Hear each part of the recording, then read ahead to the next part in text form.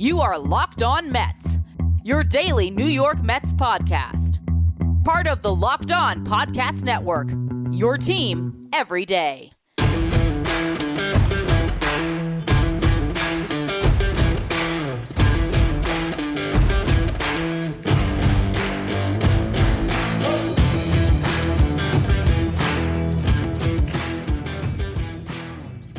Hello to all you amazing Mets fans. You're listening to Locked On Mets, part of the Locked On Podcast Network, your team every day. Thank you for making Locked On Mets your first listen every day. Locked On Mets is free and available on all platforms, including YouTube.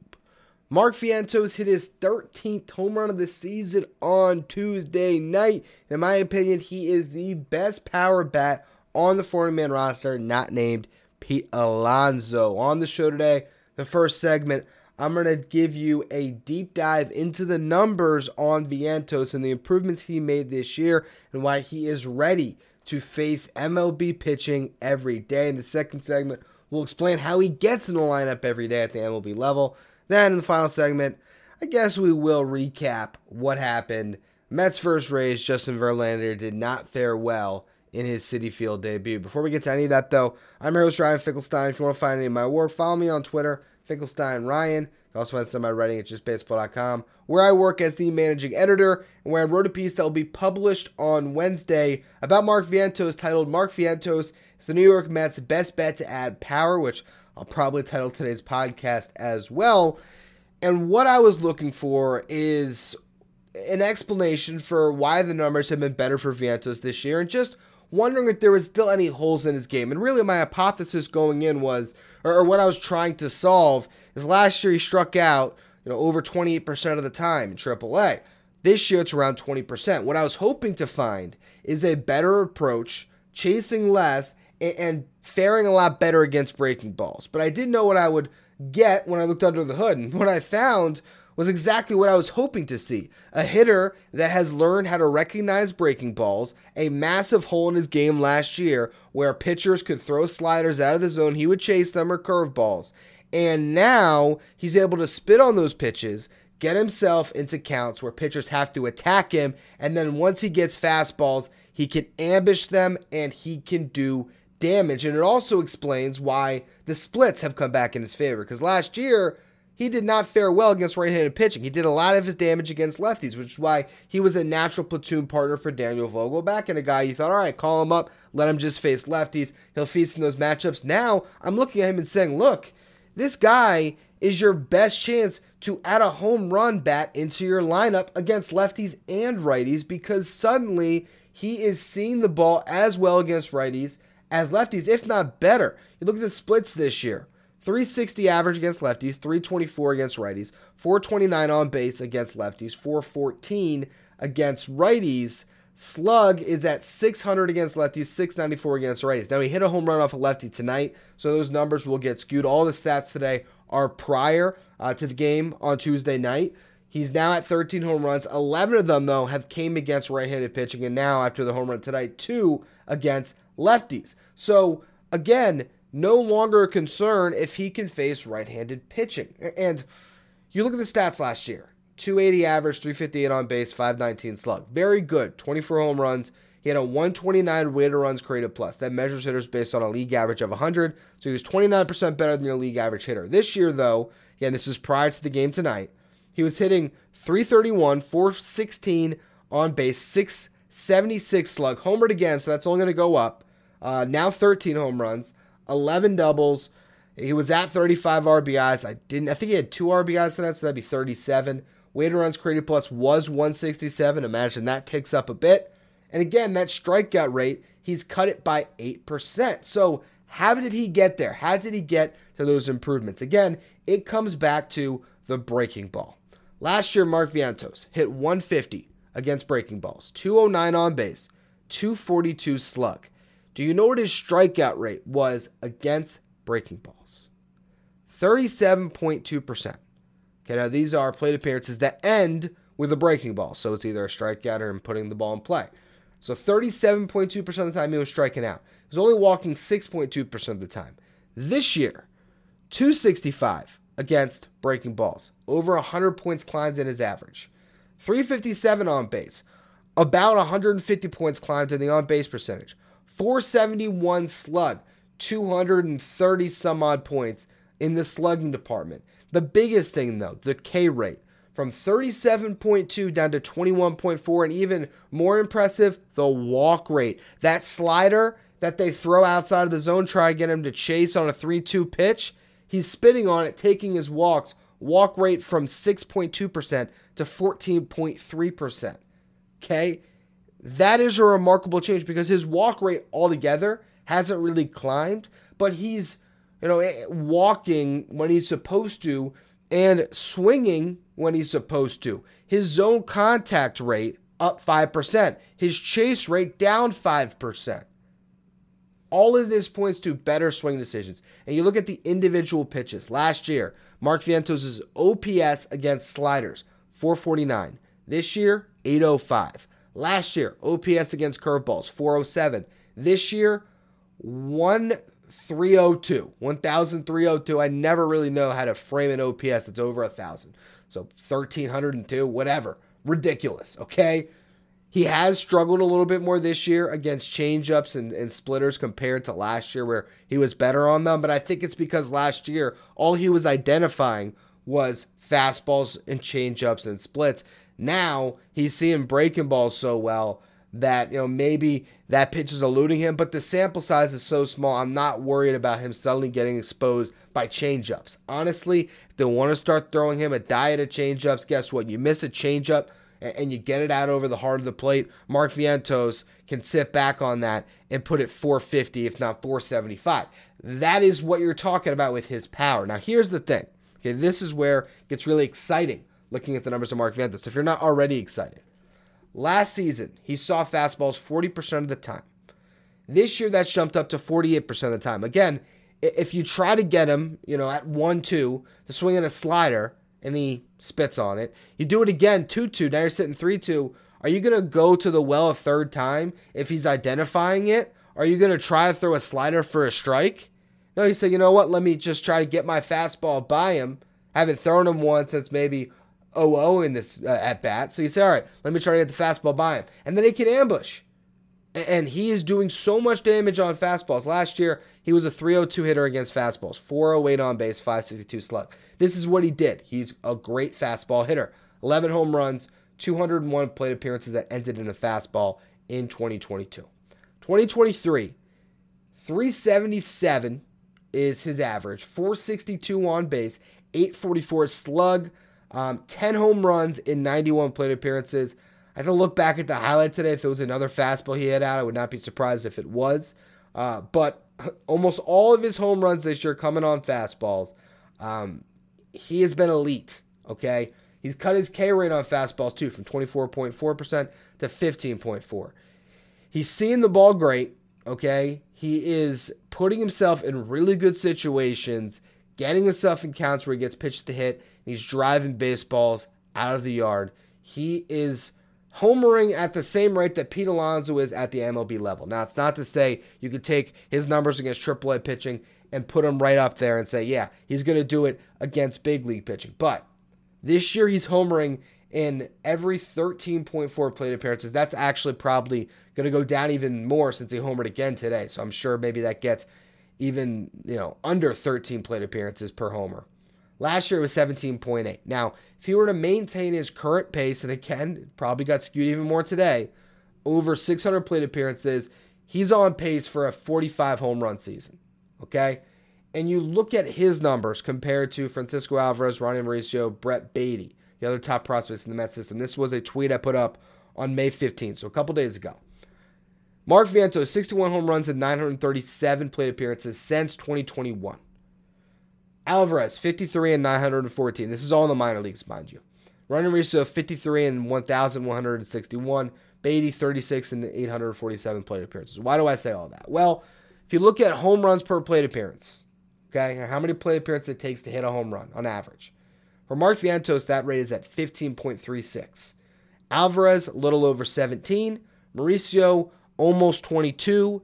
Beatty, 23.5. Point being, Mark Vientos is the most accomplished home run hitter in the Mets farm system. If you want to add home runs to your lineup, Mark Vientos is the best bat suited to face MLB pitching and hit home runs. I think Brett Baty, a more accomplished, well-rounded hitter all around to face MLB pitching and hit home run today. But to strictly hit home runs, if you're looking to add another bat in your lineup that can be a 30-40 home run guy for the next couple of years, Mark Vientos is the answer.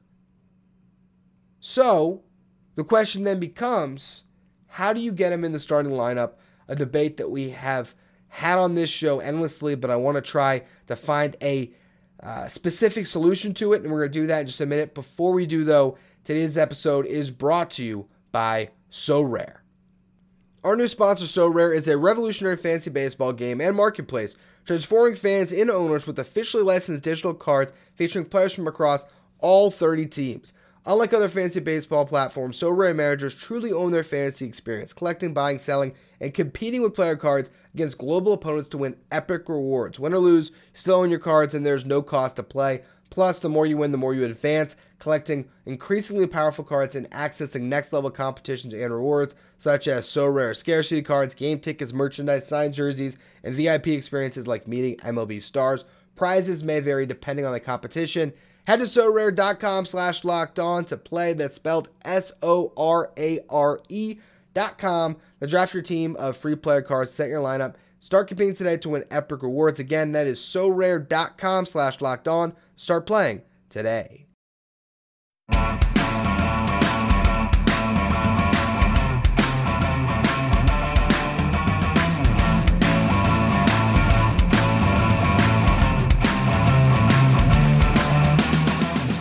New York Mets play the Tampa Bay Rays tonight, 7:10 Eastern. Catch every pitch of the Mets' hometown broadcast with SiriusXM on the SXM app. Just search Mets. Now, Mark Vientos, how do they get his bat into the lineup? It is a question that we continue to harp on this show, but I really wanted to think about it and try to come to some conclusion on what the Mets should do here. Because as much as I point squarely at Daniel Vogelbach, and I say, get him out, hand the keys of the position to Mark Vientos for the season, and for the next couple of years, so let the guy rake.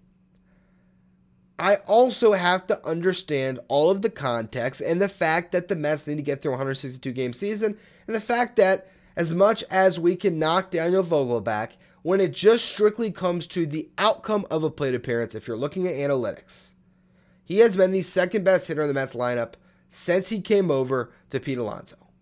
I hate that that is true, but if we look at weighted runs created plus, which again measures hitters based on a league average of 100, his 137 WRC plus is the second highest on the team behind Pete across these 2 years, because he's consistently walking at an 18% clip, which weighted runs created plus loves. And he's getting on base at a 390 clip, which it loves. He's hitting 255 this year. This is actually since last year. Hitting 255 in a Mets uniform across 87 games played, 390 on base, 416 slug. Problem is, he's hit 8 home runs and 300 plate appearances. So it's weighing that. It's weighing the benefit and the good at-bats that you're getting with the ill fit on the roster, because it's hard to carry Vientos and Vogelbach. And I'd say that the simplest solution would be look at Eduardo Escobar barely playing. You DFA him. You bring up Vientos because he can play a little bit of third. He becomes kind of your backup platoon third baseman with Baty. So if you want to give Baty a day against a lefty, you throw Vientos at third base. Maybe get Pete off his feet at first base every once in a while. You let him DH. You just kind of spread Vientos out and hope that if he's hitting, he'll grab even more playing time from these guys. Problem is, Eduardo Escobar homered again today. And has actually looked really good in a limited role. I think he's a guy you can put on your bench, not play that much, and he can find success still. So if that's the case, and you don't want to lose a veteran leader, let's say he's locked in stone. Do you option Guillorme? Well, now who's your backup shortstop? Who's your backup second baseman? Yes, Eduardo Escobar theoretically can do those things, but in actuality, you don't want him playing either of those positions, really. You really just want to stick him at third base, maybe because he did a little bit of left field in the WBC. You can talk yourself into, an occasional and a blue moon start, but more likely him being used in emergency situations. And that's what leads me to say Tommy Pham might be the answer here. He has not performed well this season. You're not married to this guy at all. The money is the least amount of any of these guys. Well, Vogelback's technically cheaper. But again, I think there is some value in keeping Vogelback on your bench, because even if you are going to play Mark Vientos, maybe there's a spot in the 8th inning where you want to go to Daniel Vogelback to hit for Mark Canha, and then, you want to put Guillorme in for defense and shovel around your line. I don't know. But, Vogelback as a hitter does have some value, and maybe you're just not ready to give up on that. Maybe you want to see Vientos prove it before you say, all right, let's try to find a trade partner for Vogelback. I think in the long run, you're going to need another outfielder on this team. But in the short term, with Brett Baty's ability to slide into left in a pinch, Eduardo Escobar potentially as well, and the fact that Jeff McNeil really is your fourth outfielder, where, if you're going to give Marte or Canha a day, it's always Jeff McNeil sliding out there with Guillorme at second anyway, where I think you can get by for a little bit. And because of the upside that Mark Vientos provides you offensively, I just think you're getting to a point where you can't deny this dude. Because, again, if there was some kind of hole or flaw in his swing that I could point to and say, yeah, he still needs to work on this, fine. And last year you would have said the breaking balls and the inability to face right-handed pitching. He didn't have those split problems the year before, so it was something that we thought could be ironed out. I think he was actually even better against righties than lefties in 2021. But last year that was an issue, and you thought, okay, maybe he can only face those lefties at the big league level. Look, again, what did I tell you? 10 of those home runs, 11 of those 13 home runs this season have come against right-handed pitching. He absolutely can mash righties. And in the long run, I think what we've learned this year with these prospects is, look, maybe there's going to be a learning curve. But already what we've seen from Brett Baty is going to be a guy that will produce better over the long haul than Eduardo Escobar. What we see with Francisco Alvarez behind the plate is he's going to produce more than Tomas Nido and Omar Narvaez. Although I will say Narvaez coming back apparently soon, starting to get some rehab games in. It'll be good to have a better backup than Perez. And who knows, that could mean the end of Tomas Nido's tenure with the Mets, honestly. We'll see what happens with all of that. It's going to be something that's to be figured out. We'll discuss it at a later date. Also, since we're mentioning news, Carlos Carrasco is slated to start Friday. Jose Quintana has a big CT scan, I believe they said, and there's a chance he can resume baseball activity. So all that good news. But back to the conversation at hand here. Mark Vientos, in the long run, is going to give you the most production from that DH spot. Daniel Vogelback, again, 300 plate appearances almost with the Mets now. 8 home runs. If you give Mark Vientos 300 plate appearances at the big league level, I promise you, he's hitting more than 8 home runs. In fact, he might hit damn near 20. And for a team that is struggling to find power, granted they hit 3 home runs today, they can use every ounce of it, and Mark Vientos is a piece that I think has proven that I shadow a doubt that he's ready. So let him face MLB pitching, and at this point, I'm pretty confident you're going to be happy with the results. But we'll see how much longer the Mets can hold off making that call. And I guess, I probably should talk about the baseball game. The Mets lost. We're going to finally get into the game recap. Before we do, though, today's episode is brought to you by the most comfortable shorts ever, Bird Dogs. I'll tell you, I love these shorts. I am a guy that has, since I was probably 10 or 11 years old, rocked basketball shorts everywhere because I'm all about comfort. I'm all about feel. Guess what? I have now found shorts that look good and feel good. What a concept. My wife doesn't have to be embarrassed thinking she's out on a date with a guy that looks like he's still in middle school. Because I have bird dogs now that feel comfortable, that look great, that are incredibly versatile. You can wear them on the golf course, you can wear them to church, wear them out to dinner, wear them back at home when you're lounging around. That is the beauty of bird dogs. If you want to feel how great they fit on you, all you got to do is go to birddogs.com/LockedOnMLB. Want to make sure I have the URL correct for you. birddogs.com/LockedOnMLB. When you enter the promo code LockedOnMLB, they're going to throw in a free custom Bird Dogs Yeti style tumbler with every order. So check it out. birddogs.com/LockedOnMLB.